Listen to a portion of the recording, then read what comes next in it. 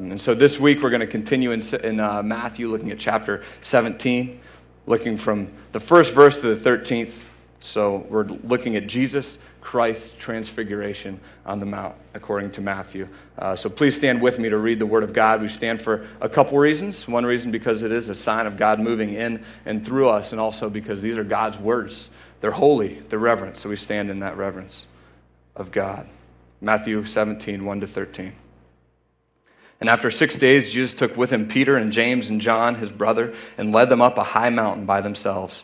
And he was transfigured before them, and his face shone like the sun, and his clothes became white as light.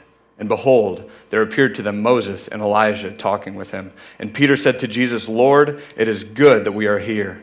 If you wish, I will make 3 tents here, one for you, and one for Moses, and one for Elijah." He was still speaking when, behold, a bright cloud overshadowed them, and a voice from the cloud said, "This is my beloved Son, with whom I am well pleased. Listen to him." When the disciples heard this, they fell on their faces and were terrified. But Jesus came and touched them, saying, "Rise and have no fear." And when they lifted up their eyes, they saw no one but Jesus only. And as they were coming down the mountain, Jesus commanded them, "Tell no one the vision until the Son of Man is raised from the dead." And the disciples asked him, "Then why do the scribes say that first Elijah must come?" He answered, "Elijah does come, and he will restore all things. But I tell you that Elijah has already come, and they did not recognize him, but did to him whatever they pleased. So also the Son of Man will certainly suffer at their hands." Then the disciples understood that he was speaking to them of John the Baptist. Let's bow our heads in prayer. God, we come before you this morning longing to learn more about you. We're longing to learn more about your true character, your true essence, your true being, and we don't want our own thoughts of who you are. We want to know you for who you really are. So I pray that this morning, as we look at the Transfiguration, that we can learn more about you, that it will motivate us to continue to grow in our faith. Open our ears right now, open our eyes, open our hearts. Help us understand, help us see, help us know you a little bit better this morning. I pray all these things in Jesus' name. Amen. You can be seated. I've often hinted at or brought up stories about one of my journeys from about 5 years ago as I took a motorcycle trip around the western part of the country with 2 friends. It was something that I had always wanted to do, this journey of sorts, as I shared when I built a mini bike with my dad as a little kid. I always had a dream from that point on to be on 2 wheels and a motor and drive around the country. My dad had done that when he was a kid, well, when he was younger, I should say, and I always wanted to do it. And then my brother went on this trip in a 1972 Toyota pickup truck all around the country, and that was also motivating, and it made me want to do the same thing. And I talk about this time. It comes up often because it was one of the best times of my life, maybe the best time of my life. And I didn't go just to see the United States. I really went because I wanted to fall more deeply in love with Jesus. And I saw Jesus everywhere on that trip. Romans 1:20 just kept coming to mind, that God reveals himself through his creation. And so through people that I met and interacted with, people, God's creation, I was seeing characteristics of God. Maybe it was from a free breakfast that somebody gave us outside the Grand Canyon. Or maybe it was the guy that came and took our motorcycle that we had put next to a shop for the next morning, and he told us it was a crime-ridden street, it'd get stolen. So he put it in his shop, and then he let us pitch his tent in his front yard. Why would he do that? Amazing. The only reason that happened in the first place was because a tire had popped leaving Mount Rainier. We had nothing to do. We found a couple that had just pitched their tent in the park, and they decided to drive 80 miles out of their way to take our motorcycle there to get it fixed. It was crazy. There's no reason those things should have happened. And people were just always blessing us. And through God's creation, through people, we were able to see, I think, a little bit more of God. And it wasn't just people that we saw God, but it was actually his creation. And I think a lot to a couple of the climaxes of hikes that I went on. At Zion National Park, if anyone's been there, Angel's Landing, or at Yosemite National Park, Half Dome. These were 2 hikes that were absolutely incredible. Zion, Angel's Landing, there comes this point, standout point, where most people turn around because after you go past that point, it's very steep falls to your death, it's very narrow pathways, and there's little cables to hold on so that you won't fall. But when you get to the top of that half-mile stretch, it's incredible. Or even at Yosemite, when you're at the top of Half Dome, the last few hundred meters, you're holding onto cables, and there's little wooden slabs at the bottom because there's no way to get up if you don't actually have equipment. So you pull yourself up this cable, and while we're going up that, one of the supports that was holding the cables snapped and was just dangling the rest of the time. And we got to the top. And by the time we got to the top of these places, to look out in Utah's valley from Zion, or to look out at Yosemite, at California, at the valleys and the cliffs and the ravines, to be on top is belittling. I mean, any sort of thought that God might not exist dissipates when you're up there, when you're in this beautiful majesty of a mountain on top, when you have this experience realizing that you are so small and that there's no way this came from nothing, that it was actually created. And seeing that creation, again, gave me a little better picture of Jesus and God and who he is, able to see that beauty. And I, like Peter, wanted to just build a tent there and just live there on that mountaintop, have that mountaintop experience and never leave. I didn't want to go back for my last year at university, my last year of soccer, my last year before I needed to figure out what I wanted to do with my life. I didn't want to face that reality. I just wanted to stay on the mountain. But the mountaintop experience can't last forever, and it shouldn't. God gives us these mountaintop experiences, not all the time, but he gives us these mountaintop experiences sometimes. And I'm increasingly thankful for them. Those times when he speaks so strongly to us that the only emotion that we have is overwhelmed because it's peace and it's love and it's joy, and you don't know what to think as you listen to a sermon, or you were at a retreat or a conference, or you were on a trip, or you were climbing a mountain. This happens. We have these mountaintop experiences, and it's good. God gives us to some of these, as we talked about a couple weeks ago. He gives us these experiences because on these experiences we can build up the kingdom of God. Peter is one of the three that is on this mountaintop with James and John. And it's this experience that led him to write what we read a couple weeks ago, 2 Peter 1:16. For we did not follow cleverly devised myths when we made known to you the power and coming of our Lord Jesus, but we were eyewitnesses of his majesty. He was an eyewitness on this mountaintop. And our mountaintop experiences that we have are motivating for us in our faith. They help us grow in our faith and our knowledge of God. It makes us want to just live on that mountaintop forever. And someday we will. Someday we will be in heaven with God, and that mountaintop experience will never end. But in the meantime, we have this thing called life that gets in our way. And anything this side of heaven, this earth, is going to be broken, and we cannot live on that mountaintop. But we should always pursue God for that mountaintop experience. This morning, the text is showing us the ultimate mountaintop experience that Jesus saved only for a few of the people that he had already chosen. Only a few of the disciples experienced this. And this connects to the last verse from last week, Matthew 16:28. Truly, I say to you, there are some standing here who will not taste death until they see the Son of Man coming into his kingdom. We didn't actually break this verse down last week in anticipation of looking at it this week. Some people have taken this verse kind of as a reference to seeing the church formed, how the church formed, or maybe some people have seen it as being John, who outlived all the other apostles. Maybe he saw the church, and that's what Jesus was talking about when he says the Son of Man coming into his kingdom. But most people, when you look at the other accounts of this event from Mark and Luke, Mark 9, 2-8, Luke 9, 28-36, these accounts, just like we see in Matthew, are preceded by these same words, Jesus coming into his kingdom. Nothing else is shared between Jesus coming into his kingdom and the transfiguration that happens on the Mount. And so these are connected. Most Bible scholars, most people are not connecting these two as being the one and the same. So keeping in mind this mountaintop experience, we're going to look at the text this morning, 3 different segments. The first one, verses 1-3. These record the event of the transfiguration itself. Secondly, we're looking at verses 4-8. That is Peter's reaction and a divine response to Peter's reaction. And then the third part, verses 9-13, we see Jesus and the disciples' conversation. Again, verse 1. on the account of this event of the Transfiguration itself. And after 6 days, Jesus took with him Peter and James and John, his brother, and led them up a high mountain by themselves. So the dialogue that we get to later from God, from Jesus, from the disciples is significant, but the situation here is also important. We can't overlook what is actually happening here, the timing of it. It was 6 days that there is no account, that there is silence. Luke says that there's 8 days, but there's 7 nights, so it's 6 full days, 8 days, 7 nights, and there's nothing else recorded. There was seemingly silence before Jesus appeared in all his glory.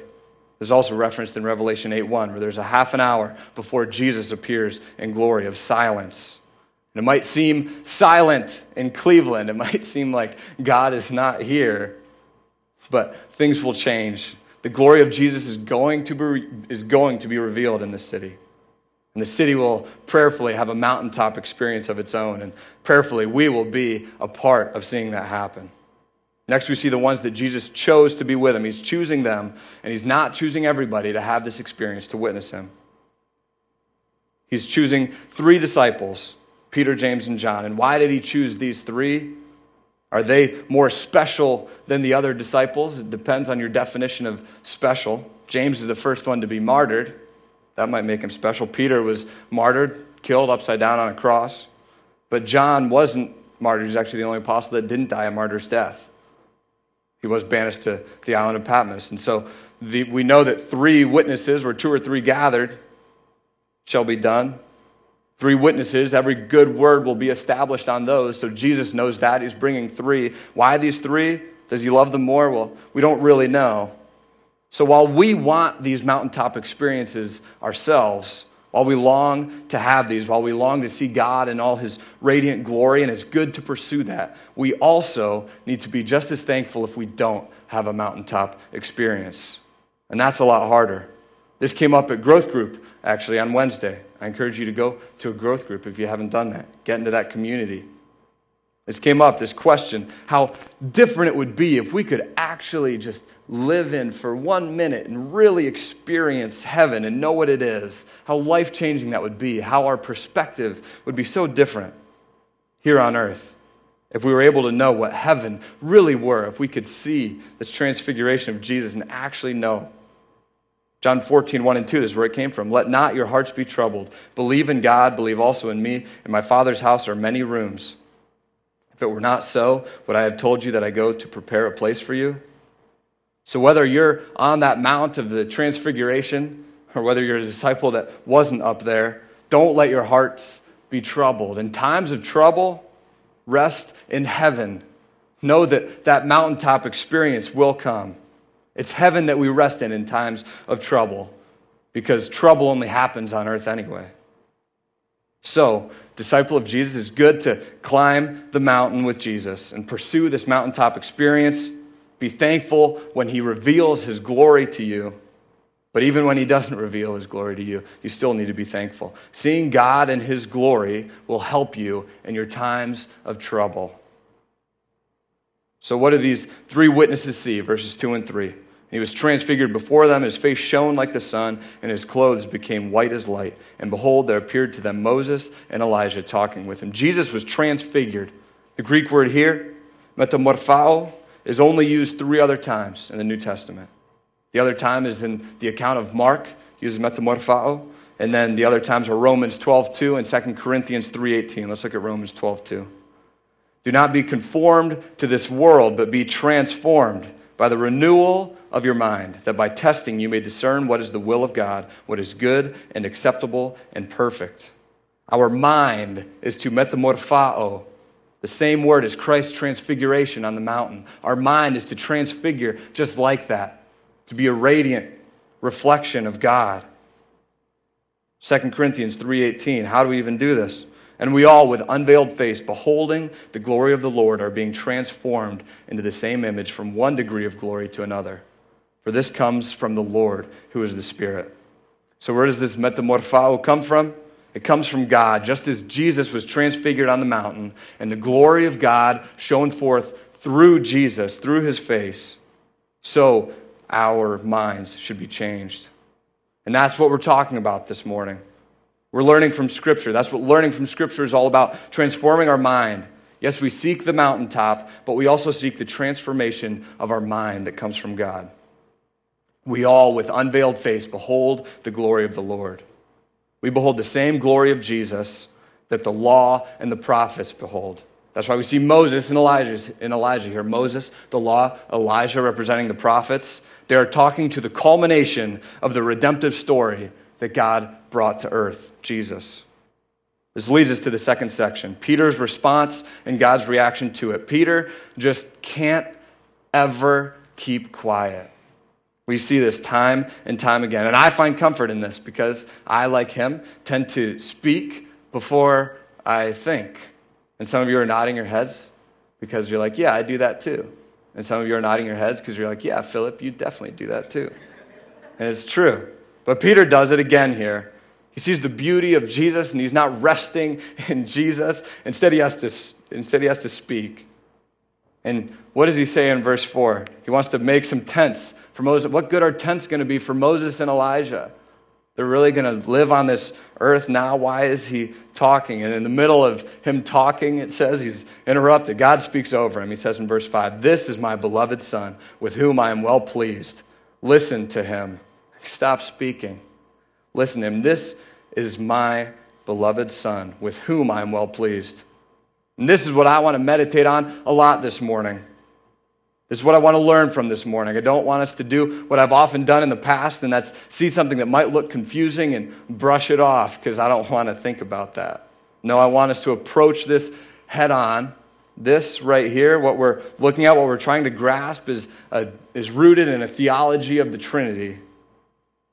The infinite glory that is a triune God, the Father, the Son, and the Holy Spirit. What does this mean when God says, "This is my beloved Son, with whom I am well pleased"? What does it mean that God is pleased with his Son? What's the difference between God and the Son and the Father and the Holy Spirit? Do we know that? Do we know that we can't just interchange these whenever we want? Because they are distinct. They are different. Do we realize that the Trinity cannot be described like water? The Trinity is not water with three states, because three states cannot all exist in the same form.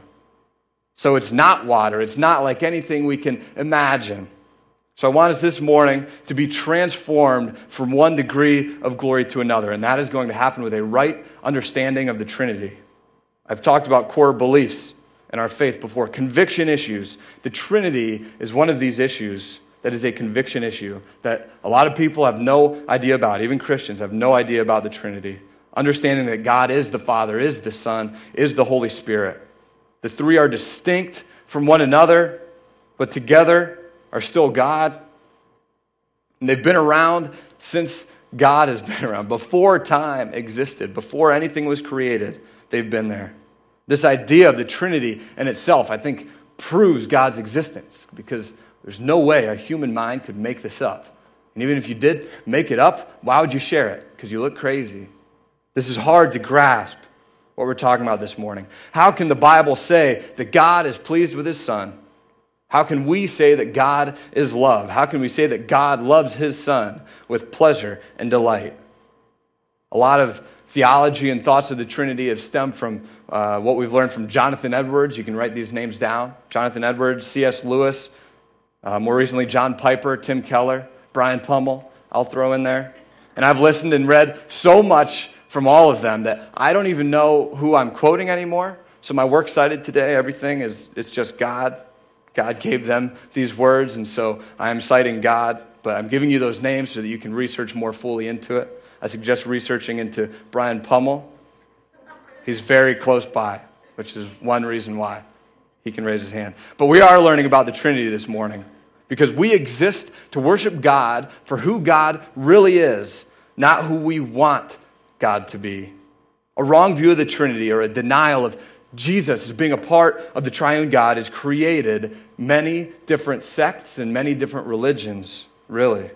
This past week, being at Hiram, where I work, there's a youth conference going on right now there for the Latter-day Saints. Hundreds of Mormons come to Hiram every summer. And every summer I see all of them and I wonder what they're learning. I ask myself, I wonder what they're learning, because I've had some conversations with the Latter-day Saints before. And one of my conversations, it went along the lines of this. They told me that Jesus died for my sins, and the only way I can go to heaven is to believe in Jesus. And I said, yeah, that's what I believe. So tell me the differences between these religions. They didn't want to do it. They refused to do it. They said there's no difference. I said there is actually a difference. They just didn't want to talk about it. So I wonder, how often do people just share part of Jesus without having a true, full understanding of the Trinity? And we need this understanding of the Trinity. It changes how we live. It changes our relationships. It changes how we think, how we act, how we interact with one another.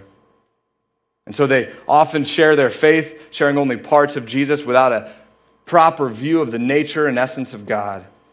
They believe that Jesus is literally the Son of God, so that Jesus came from God, not that Jesus is God. Colossians 2:9 is ignored. For in him the whole fullness of deity dwells bodily. Whole fullness of deity. That must mean that Jesus has been around since before creation. Jesus is God. God is Jesus. But there's still a distinction. There's a difference. But they don't believe that. They don't want to believe that Jesus is God. But yet they'll still say that God is love.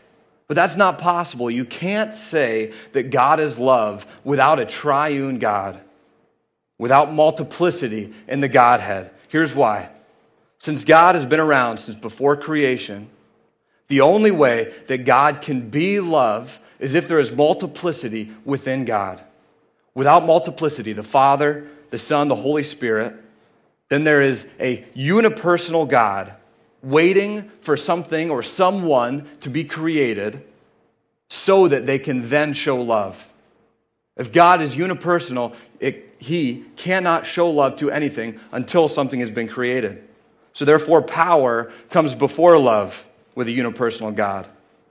A unipersonal God, power creates a race of beings, and now he has their love, and only then can he show love to them. So love comes later, and that means when the world began, there was no love. In this scenario, God is not love. Love is simply peripheral of God after he created earth. Love is not the essence of God in a unipersonal God, and there's no community within God if it's unipersonal. This leads to individualism. The most important thing in this scenario would be power and my own rights, and this justifies selfishness, which we talked about last week, which we want to get away from. And this is what makes Christianity unique. And this is our practical implication of the Trinity. We could go really deep into a lot of this. I don't want it to be a lecture. I would like Brian to give a lecture. Come to growth group Wednesday night. But it's not a lecture today. We have a very practical implication when we have a better understanding of the Trinity. Are you ready? Our practical implication is this. If the world was created by a triune God, then relationships of love is what your life is really about, because we were created in God's image. I'll say that again. If this world is created by a triune God, then relationships of love is what your life is really about, because we were created in the image of God. The idea of God existing as the Father, the Son, the Holy Spirit can be looked at, it's often described as a dance. We can't just grasp this easily, but one way we're going to try to look at it this morning is as a dance. Each one, Father, Son, Holy Spirit, seeking nothing of themselves, only the will of the others. There's absolutely no selfishness. They don't do anything for themselves. They're constantly dynamic. They live in perfect community with one another. If I live selfishly, then what I want, what I desire, and what I want to do revolves around me. Yes, sure, I'll give some money to the homeless as long as it makes me feel good, so I'll stay stagnant. And I'll do things. I'll have other things revolve around me. Think about it orbiting around me. I'll only do things that help and benefit myself. But that keeps me static. That's bringing everything to me, and I'm not dancing. I'm standing still. So within God, the Father, the Son, the Holy Spirit, who've been around since before creation, since before time began, they never desired anything but the desires of the others. in perfect community. The Holy Spirit only desired what the Father and the Son desire, and the Son only desires what the Father and the Holy Spirit, and the Father only the Spirit and the Son. And so, since they are not pulling towards themselves and creating something to orbit around them, since they are not being the center of their own universe, they are then going to the others. They're dancing. So now the Son moves towards the Father, towards the Spirit, as they move towards the Son, towards the Father. And it's this dance that's created as they orbit around each other in perfect community.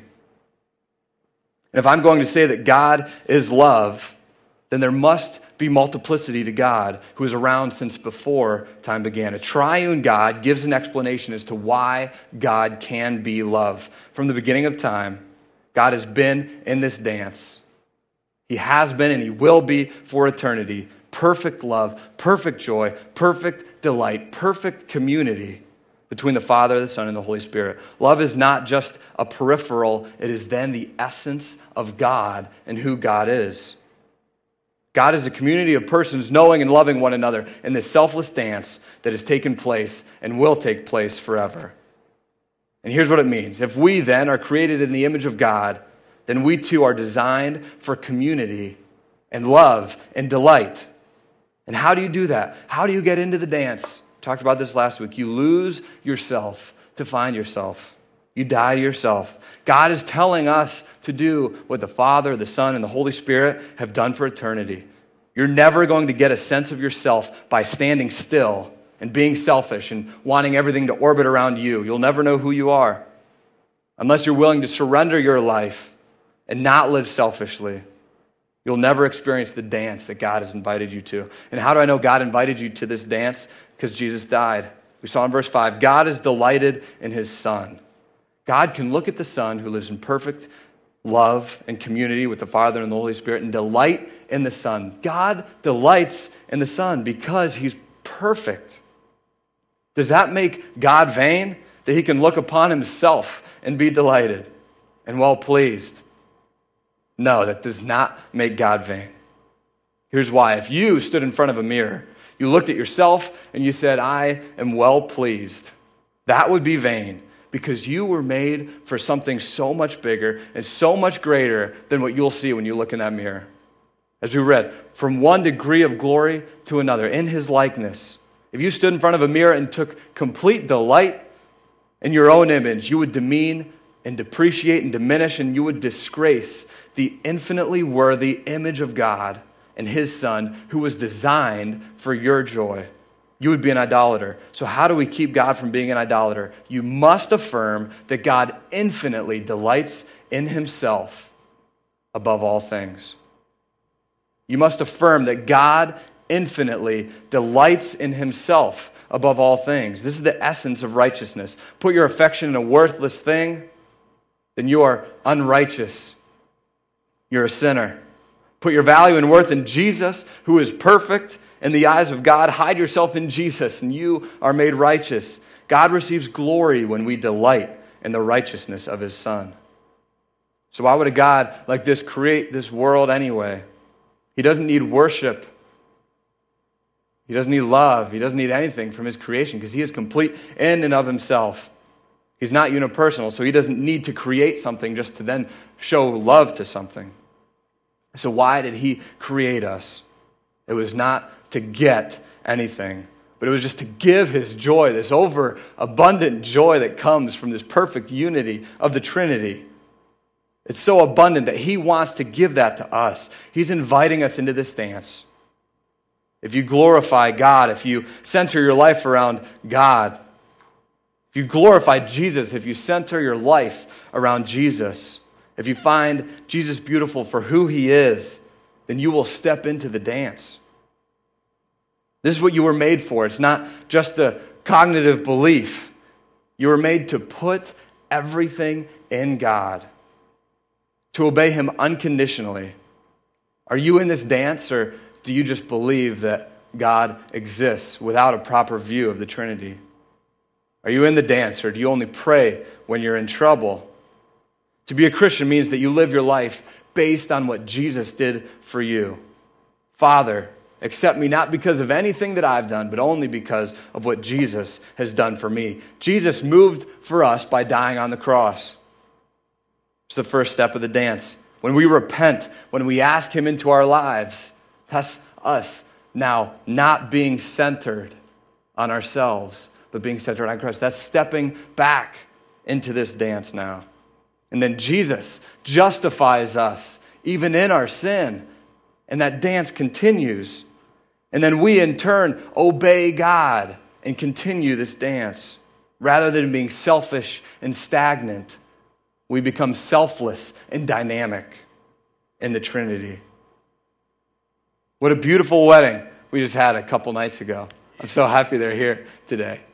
And it was a great time. I have realized, and it was said in the speech, that David's smile lights up a room. And it's totally true. When I just picture him in my head, I see his smile. It's really good. Look, it's already lighting it up.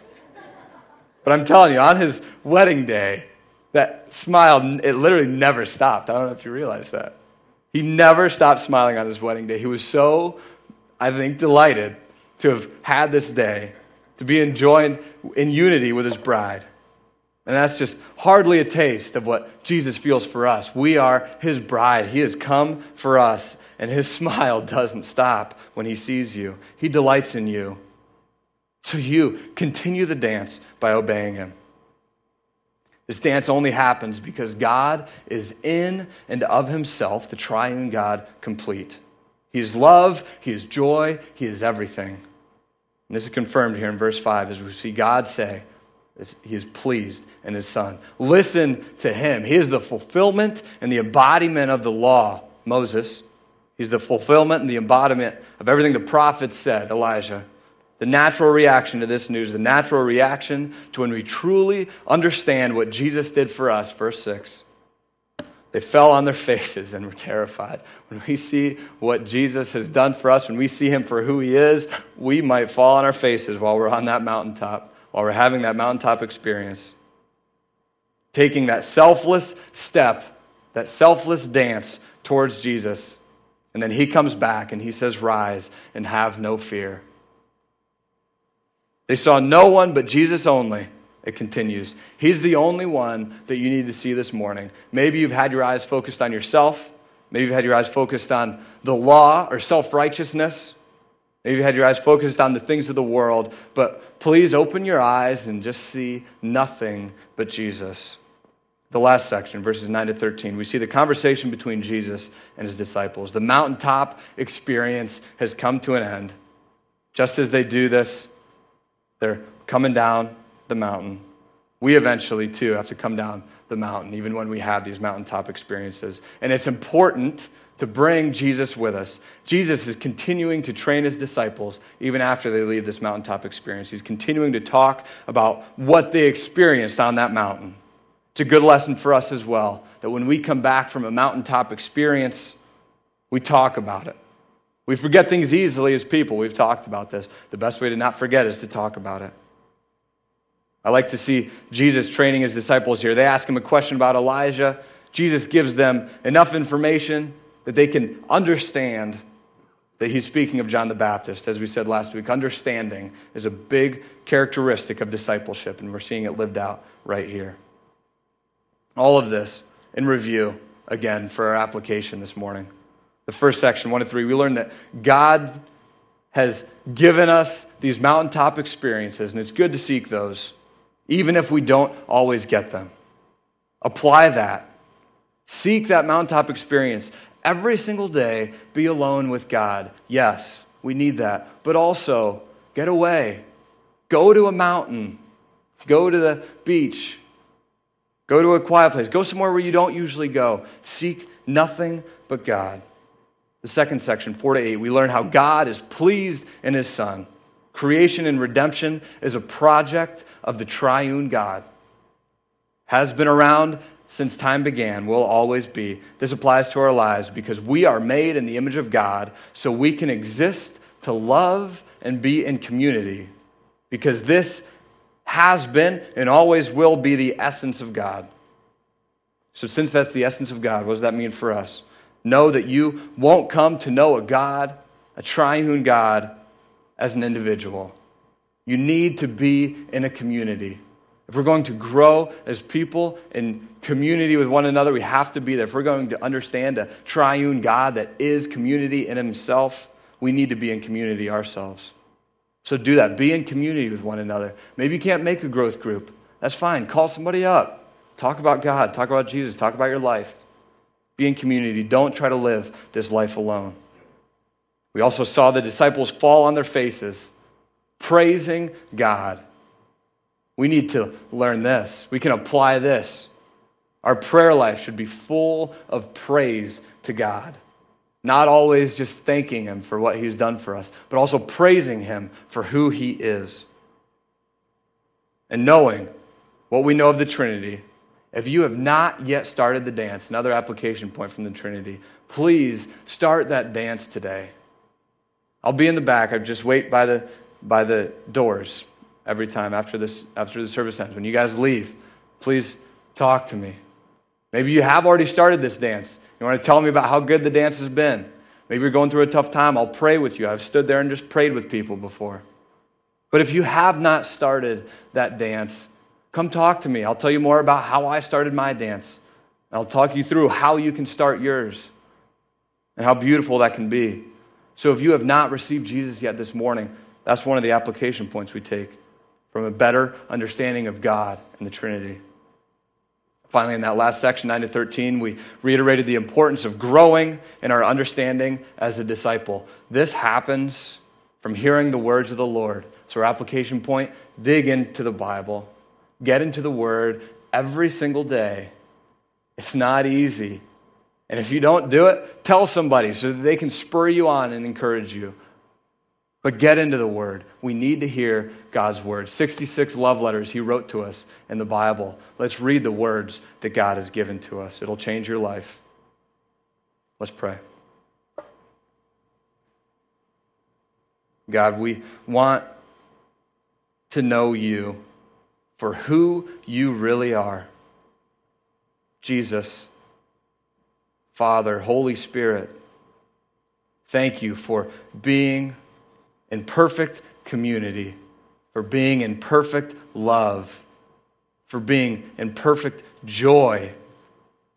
So abundant that you now give that to us, that you have reached out to us, and that we can partake in this dance that you have been in forever.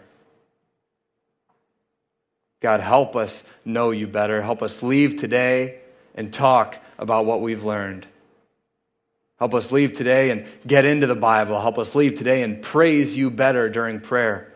Help us leave today and have a mountaintop experience that will motivate us and spur us on in our faith and our growth and our knowledge of you.